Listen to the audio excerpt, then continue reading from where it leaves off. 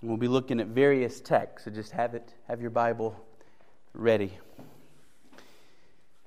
We are continuing tonight to deal with the question of what happens to infants when they die.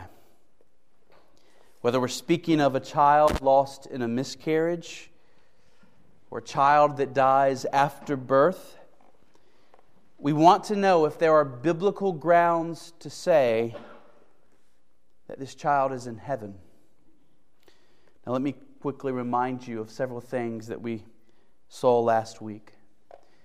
First, last week I argued that the ultimate grounds of our peace and our comfort in the loss of a child must be our faith in God as one who is sovereign and as one who always does what is good and right. We should not say, God, you have taken the life of my child, and I will be at peace only as long as I am sure that my child is where I want my child to be. God, you must do things my way, and if you do things my way, I will be at peace with you. That can't be the way we talk. We must be willing to say that God is the potter, we are the clay. He has the right to do with all of His creation, including people, whatever He wills. And we know that what He does is always right and always just and always good. And this must be the true anchor for our soul in the midst of loss. Now, second, we took a fairly lengthy amount of time last week to deal with some of the arguments that people make for believing that infants go to heaven, but these were unbiblical arguments. These were arguments that if we're going to be sound, mature believers, we can't accept those arguments. They ranged from universalism to the belief that infants have a second chance to choose Jesus after they die, to the views that infants are saved by baptism or that infants are saved by the faith of their parents. We dismissed the idea that babies are born purely innocent because we saw that the Bible blatantly contradicts that in several places.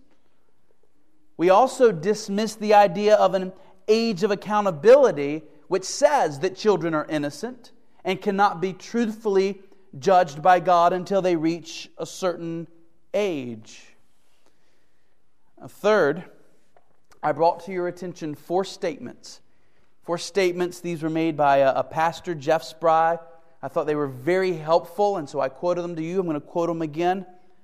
Number one, no theory of infant salvation can be biblically sound if it ignores the way that original sin leaves all humans, including infants and the mentally incapable, both guilty and totally, radically depraved.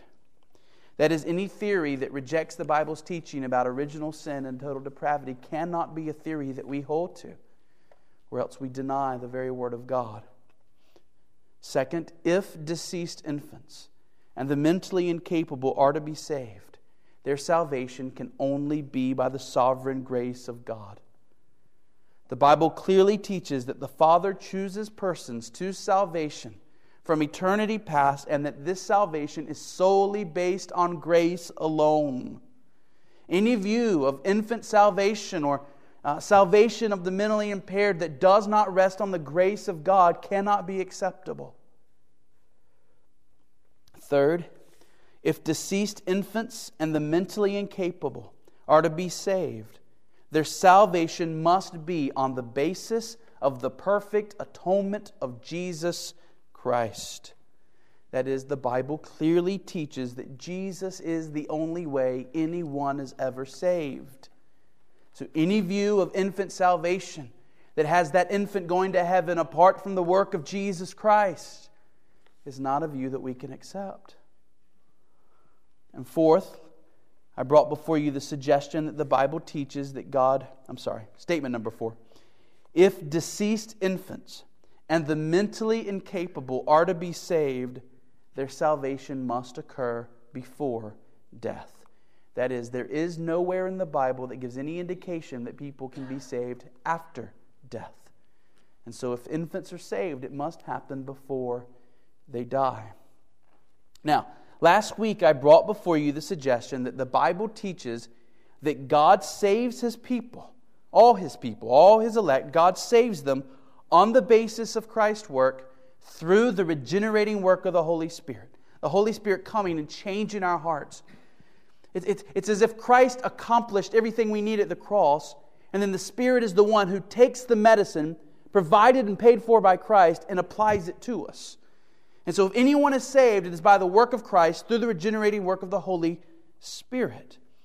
And I suggested the possibility that God includes all infants. And I would also include the mentally handicapped, those who are severely mentally handicapped. That God has chosen for all infants and the severely mentally handicapped to be in that group. My belief is that God has sovereignly chosen to save every child who dies in infancy, and that He does so as a great act of grace. My belief is that infants are saved the same way I am, on the basis of Christ having died for their sin. In their case, the sin of their father Adam, which they inherited. Infants are saved by the Spirit of God doing the work of the new birth in their souls before they die. Now, my task tonight is to give you some biblical evidence that infants do in fact go to heaven. And so I want to point you to several passages, some of which, I'm going to be honest, some of these carry more weight than others, okay? We're doing the best we can to say, what does the Scripture say about this? And so some of these, if it was just that one passage by itself, I'd have to say, I don't know. But when you take the number of those passages together, I think the evidence stacks up pretty well. So I want to begin with some passages that seem to teach that infants are in heaven. And there are a few of these, a few passages that seem to teach infants are in heaven. Look first at probably the most famous one, 2 Samuel chapter 12. 2 Samuel chapter 12.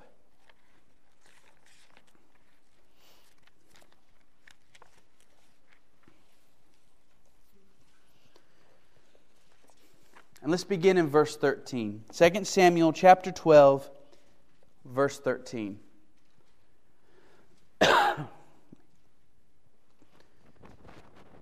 David said to Nathan, I have sinned against the Lord. And Nathan said to David, the Lord also has put away your sin. You shall not die. Nevertheless, because by this deed you have utterly scorned the Lord, the child who is born to you shall die. Talking here about Bathsheba's child after David took Bathsheba to himself when he should not have. Then Nathan went to his house, and the Lord afflicted the child that Uriah's wife bore to David, and he became sick. And David therefore sought God on behalf of the child. And David fasted and went in and lay all night on the ground. And the elders of his house stood beside him to raise him from the ground, but he would not, nor did he eat food with them. And on the seventh day the child died. And the servants of David were afraid to tell him that the child was dead. For they said, behold, while the child was yet alive, we spoke to him, and he did not listen to us. How then can we say to him, the child is dead? He may do himself some harm. But when David saw that his servants were whispering together, David understood that the child was dead. And David said to his servants, is the child dead? And they said, he is dead. Then David arose from the earth and washed and anointed himself and changed his clothes. And he went into the house of the Lord and worshipped. He then went to his own house. And when he asked, they set food before him, and he ate. And then his servant said to him, what is this thing that you have done? You fasted and wept for the child while he was alive, but when the child died, you arose and ate food. He said, while the child was still alive, I fasted and wept. For I said, who knows whether the Lord will be gracious to me that the child may live? But now he is dead. Why should I fast? Can I bring him back again? I shall go to him, but he will not return to me. David says that the time for fasting and praying for the child has ended. The child has died. The child will not return. But David still anticipates being with the child again. he says, I shall go to him. What does David mean by that? Well, some suggest that David here is strictly referring to the grave. That the child died and is returning to dust, and David says, I will do the same. But David doesn't say he will go to the grave. David says he will go to his son. Now, if you remember back in Genesis, when we studied the death of Jacob, we saw that there was a belief even way back then at the beginning of human history that when a person died, he went to be with his ancestors. So, for example, when Abraham died, we were told that he was gathered to his people. Now, Abraham was buried in Canaan, far away from his people. So this was not about where his body was gathered to. His body was not gathered to his people. Rather, this is referring to his spirit, his soul. And the same line is used of Jacob when he died. He was gathered to his people. Even in those early days of Genesis, before the realities of heaven and hell had been as clearly revealed to them as they have been revealed to us, people understood that there was life after death. They understood that souls go somewhere after death. And the teaching of the Old Testament is that when you die, your soul goes to be gathered to your people. Now remember, our true family is not those related to us by blood. Our true family are those who either share our faith or who are like us in not having faith. When Abraham died, his soul was gathered to his people. People like Noah and Enoch and Abel, other men of faith who had lived before him. Abraham went to be with his spiritual ancestors in heaven. Now, David clearly seemed to understand that souls went somewhere at death. And David believed that God was going to bring him to where God himself was, in heaven. For example, Psalm 17, at the top of the psalm, in the Scriptures, it is clearly stated Psalm 17 is a psalm of David. And David says at the end of that psalm, verse 15, As for me, I shall behold your face in righteousness. When I awake, I will be satisfied with your likeness. He's speaking about death, and he says that when he closes his eyes in death, he will open them. He will behold God's face in righteousness. He will be satisfied with God's likeness. So David was a man who knew something about heaven. The concept of heaven was not foreign to him. And there was ample reason to believe that he knew that God was there, because that's in the Scripture. And he knew that the souls of those who trust God go there. And so David was waiting for the day when he would be gathered to his people, the faithful who trusted God. And he seemed to believe that his son was one of them. I shall go to him. He will not return to me. Now there's another example. Look at 1 Kings 14. 1 Kings 14.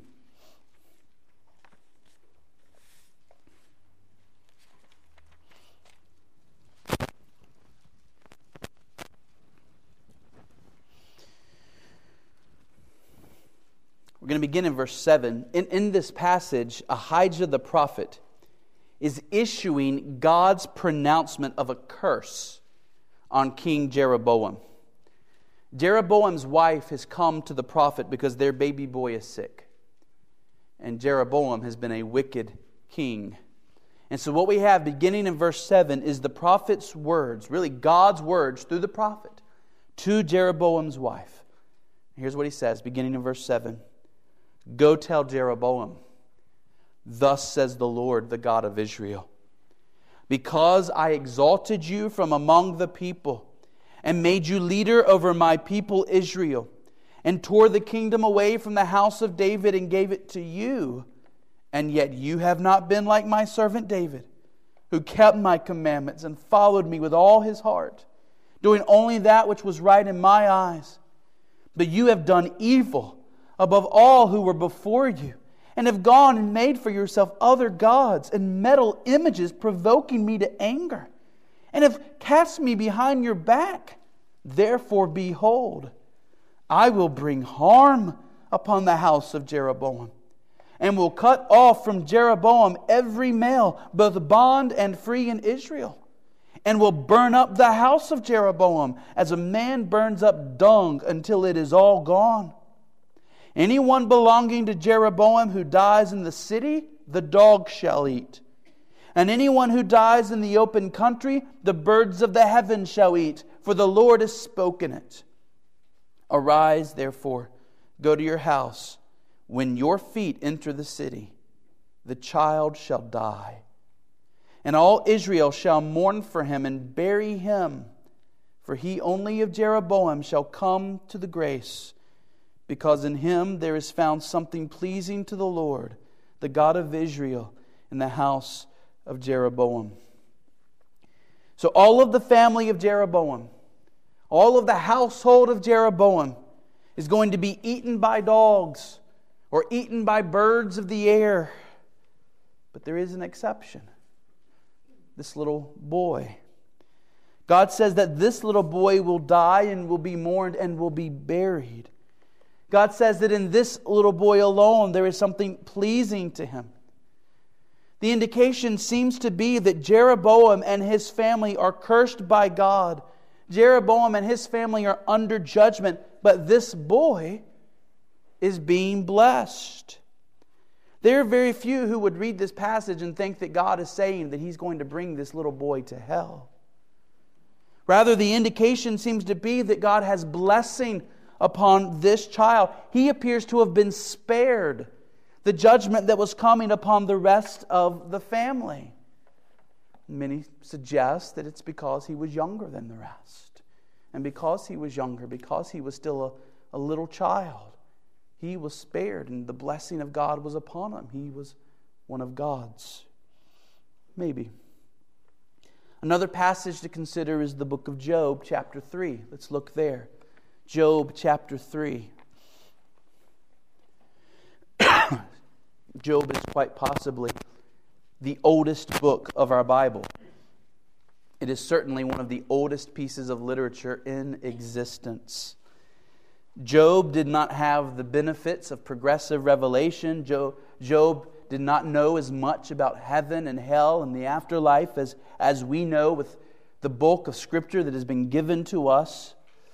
But that said, in these verses, Job is basically saying that he would have been better off had he died as a child.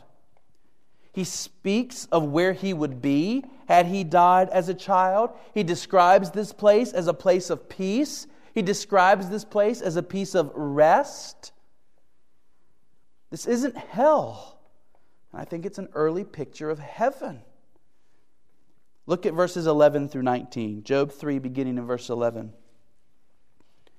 Why did I not die at birth, come out from the womb and expire? Why did the knees receive me? Or why the breast that I should nurse? For then I would have lain down and been quiet. I would have slept, and then I would have been at rest with kings and counselors of the earth who rebuilt ruins for themselves, or with princes who had gold, who filled their houses with silver. Or why was I not as a hidden stillborn child, as infants who never see the light? There the wicked cease from trembling. There the weary are at rest. There the prisoners are at ease together. They hear not the voice of the taskmaster. The small and great are there, and the slave is free from his master. Now, Job's basic statement here is that it would have been better off for him had he died at birth. But this wouldn't make sense if infants, when they die, go to a place of torment. This statement only holds up if infants go to a place like he describes, a place where sorrows and trouble are no more. Now, I suggested earlier that the salvation of infants would require the work of the Holy Spirit, bringing spiritual life to that child before death. And this would often mean the Holy Spirit doing work in the soul of a child who has not even yet been born, a child that might not live to be born. Are there any indications in the Scripture that God's Spirit might be at work in the souls of children while they are still in their mother's womb? Let me point you to 3 passages. Look first at Psalm 139. Psalm 139.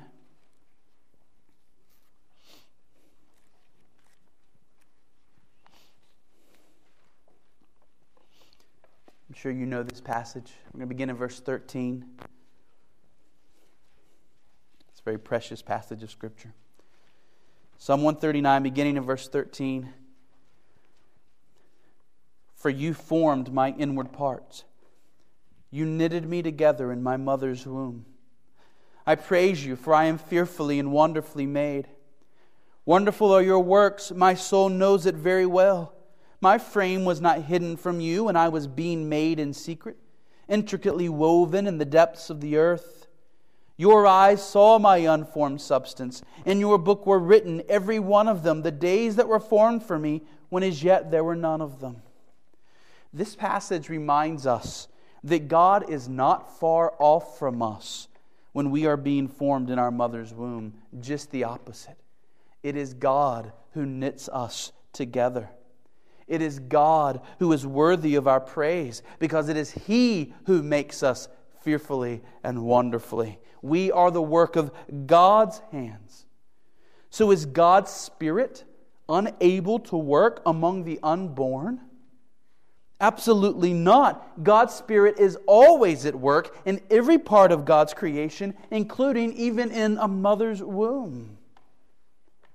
Second, look over just a little bit at Jeremiah 1, verse 5. Jeremiah 1, verse 5. We'll see the same principle here, that God's Spirit is not absent from a child not yet born. Jeremiah 1, verse 5. Before I formed you in the womb, I knew you. And before you were born, I consecrated you. I appointed you a prophet to the nations. The main thing I want us to see here is, one, it was God who formed Jeremiah in the womb. So God was working there. He was not absent there. And second, that God says, even as I formed you in the womb, before then, I knew you. My special love was upon you. Now, could it not be that God's Spirit is at work in the forming of every human being? That God's Spirit is always working in accordance with God's purposes for that human being, even if that purpose is to bring that child to heaven before birth? I believe the Holy Spirit's at work in every child. From the moment of conception on, all throughout our lives, the Spirit is at work, all throughout this world. And so it would not be a difficult thing for the Spirit, knowing that God's plan for that child is for that child to come to Him even before birth. It would not be a hard thing for the Spirit to cause that child to be born again before that child was ever born. Not a hard thing at all. Look with me at Luke 1, verses 14 through 15. This is where we read about John the Baptist. Luke 1, verses 14 through 15. An angel tells Zechariah about this baby boy who is about to come into the world. Beginning in verse 14, the angel says to Zechariah, "And you will have joy and gladness, and many will rejoice at his birth, for he will be great before the Lord, and he must not drink wine or strong drink, and he will be filled with the Holy Spirit," even from where? Even from his mother's womb. And we remember how John the Baptist leaped within his mother's womb when he heard the voice of Mary carrying Christ in her womb. The indication seems to be that from very early in his development, John the Baptist had a special blessing of the Spirit upon him. Maybe John the Baptist was born again before he was born. We don't know. We can't say that. That's not God's normal way. Let me be clear about that. God's normal way of causing people to be born again is for them to be older, able to understand things, so that the Spirit of God takes the Word of God processed in the mind and brings spiritual life to our hearts. But in the case of infants, In the case of the mentally incapable, I would say there's good reason to believe that the Spirit can cause them to be born again. Another possible evidence that God saves and brings infants to heaven is the sheer number of saints that are in heaven. Spurgeon thought this was one of the best arguments for believing that infants go to heaven. Have you ever considered the fact that there are almost two paradoxical statements in the Scriptures? For example, Matthew 6:14, the gate is narrow and the way is hard that leads to life, and those who find it are few. So there's just going to be a few people in heaven, right? If only a few. If only a remnant of humanity is going to follow the narrow road. If only a minority of human beings on planet Earth are going to follow Jesus, then heaven few, right? And then John is given a glimpse of the saints in heaven. And what does he see? After this I looked, and behold, a great multitude that no one could even number, from every nation, from all tribes and peoples and languages, standing before the throne and before the Lamb, clothed in white robes with palm branches in their hands, crying out with a loud voice, salvation belongs to our God who sits on the throne and to the Lamb. One possible reason that heaven is going to have so many citizens, one possible reason that heaven may even have more citizens than hell, is that God saves little ones when they die. You have to remember that for most of history, and still in some parts of our world, infant mortality rates are very high. The way we live today, where most children see their second birthday, that's not the way it's always been. In fact, it's not the way it's been for most of human history. And then when you consider the number of miscarriages, where even in a highly industrialized, medically advanced nation like ours, and miscarriages happen all the time. We don't talk about them, but they're very common. Heaven could be very full, gloriously fuller than hell, because God saves them. It's a possibility. Matthew 19:14, Jesus said, "Let the little children come to me. Do not hinder them, for to such belongs the kingdom of heaven." Yes, He was teaching us to have childlike faith. I get that. But the disciples were actually hindering children, little children, from coming to Jesus. And Jesus says, to such belong the kingdom of heaven. Excuse me. Above all these other arguments, there's one that's been particularly convincing to a number of very smart Christians in the past. A lot of men that I look up to and admire. They have found this particular argument convincing. You see what you think. It is the argument of Al Mohler, who we prayed for this morning, the president of Southern Seminary. He and Danny Akin, the president of Southeastern Seminary, put out an article on this subject many years ago saying, here's what we believe the Bible says about this matter. This argument, men like Charles Hodge and B.B. Warfield believed this argument. And it's this, that on the day of judgment, God will judge people on the basis of the deeds they actually committed in their lifetimes. That though God would be just and right to condemn people to hell on the basis of their guilt in Adam alone, God has declared that His judgment is not going to be according to Adam's sin, but that our judgment is going to be according to our own works. Since infants die before being capable of discerning good from evil, because infants die before being able to choose the good and refuse the evil, God brings them to heaven. They're not innocent. They have the guilt of Adam. But that guilt has been taken away in Christ. And since there are no other obstacles in their way, no sins that they themselves have actually committed in their own lives, God brings them to heaven. Now, the basis of this view is many passages that speak of judgment being according to what people have done. Revelation 20, verse 12, and the dead were judged by what was written in the books according to what they had done.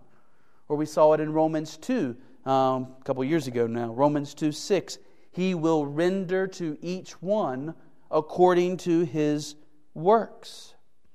The other basis of this view are those passages that seem to teach that God shows mercy on those children who have not yet reached a maturity of being able to choose good and abstain from evil. And so last week we looked at Isaiah 7:16. Speaking of a child in the midst of a prophecy, Isaiah says, before the boy knows how to refuse the evil and choose the good, the land whose two kings you dread will be deserted.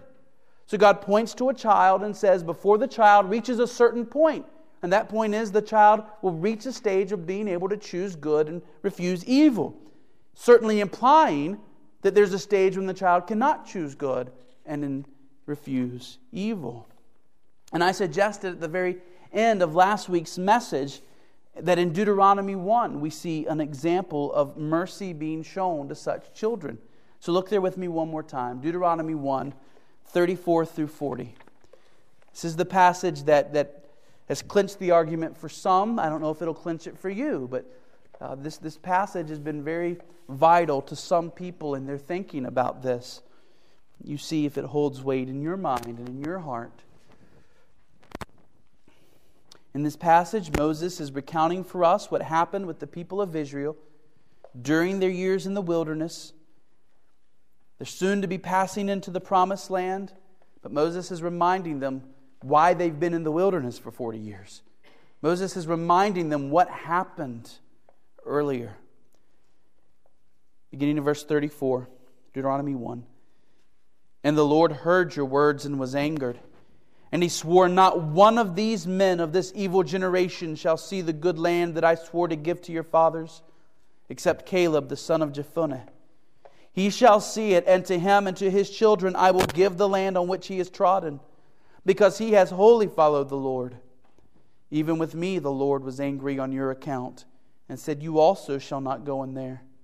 Joshua the son of Nun, who stands before you, he shall enter. Encourage him, for he shall cause Israel to inherit it.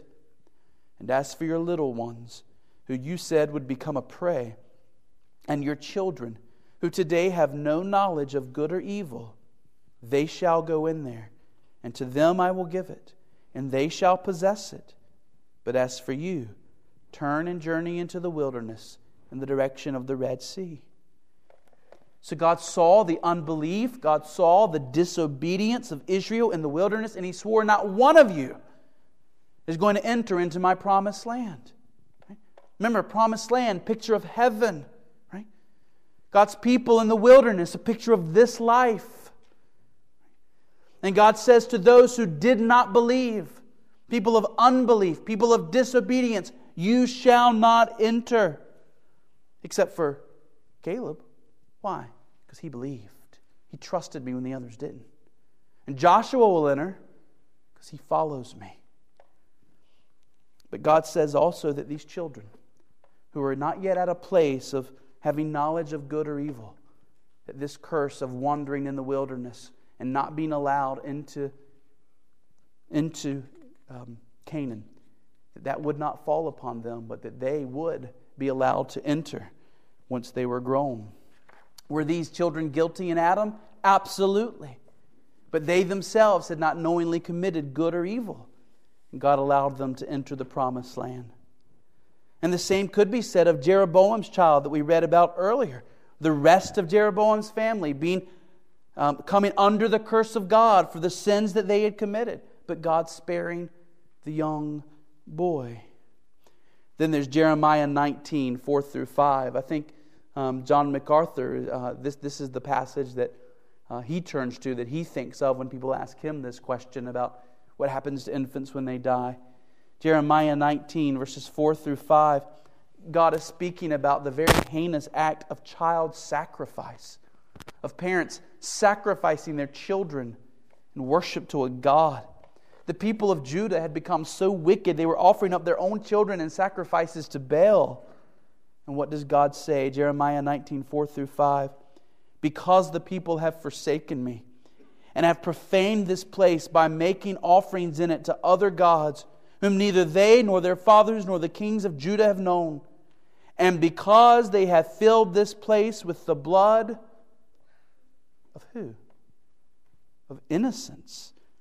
And have built the high places of Baal to burn their sons in the fire as burnt offerings to Baal, which I did not command or decree, nor did it come to my mind. What's really interesting here is that God explicitly calls these children who are being sacrificed to Baal innocents. Right? This seems contrary to all these other passages about, behold, I was conceived in iniquity, and the wicked are estranged from birth, and there's none good, no, not one. And right? A heart is deceitful above all else. All of these verses about the wickedness of the human heart, but God declares these children innocents. Why? Well, it can't be that they had no guilt at all. Romans 5 makes clear they had the guilt of Adam. But it seems to be that these children had not yet reached in a place of knowing how to choose good or refuse the evil. And I think I remember MacArthur saying, when God calls someone innocent, you probably shouldn't not call them innocent. I don't know what I think about that. I mean, I think Romans 5 is clear about the guilt of all humanity. But I think there is something to be seen in that passage. And what's interesting is that if we were to look to Ezekiel, where Ezekiel was talking about the very same thing and the very same practice of child sacrifice, God refers to those children as my children. He doesn't say you're sacrificing your children. He tells the parents, you've been sacrificing my children, which seems to indicate they're mine, right? You're killing them, but they're mine. So, excuse me, on the basis of passages like these, the conclusion that I can come to and have a good conscience about it and feel that I'm being biblically faithful, and I think there's real evidence there, is that on the cross, Jesus removed the guilt of Adam from all his people, including all infants, all those who are mentally impaired, and there is no other obstacle that keeps them from entering heaven. On the basis of the grace of God, through the atoning work of Christ and the regenerating work of the Holy Spirit, I believe all infants and the mentally incapable go to heaven. The last argument that I could make is this one. God loves children, and God loves to show mercy. Our God is a God who delights in showing mercy. What do we see this morning? All of the story of human redemption is the story of God showing off His grace. He loves to show grace. He is slow to anger, but quick to show love. And if that is God's nature, then could it not be that God has delighted Himself by showing mercy to the most vulnerable and the most helpless of all human beings, those who die young? Now, those are the arguments. One by itself might not be enough to make the case, but I think cumulatively they're persuasive that God is gracious and that our little ones who have passed away are indeed in heaven. Now, this we know for sure. God is sovereign, and God always does what is good and what is right. And that must be the anchor for our souls. Amen? Let's pray.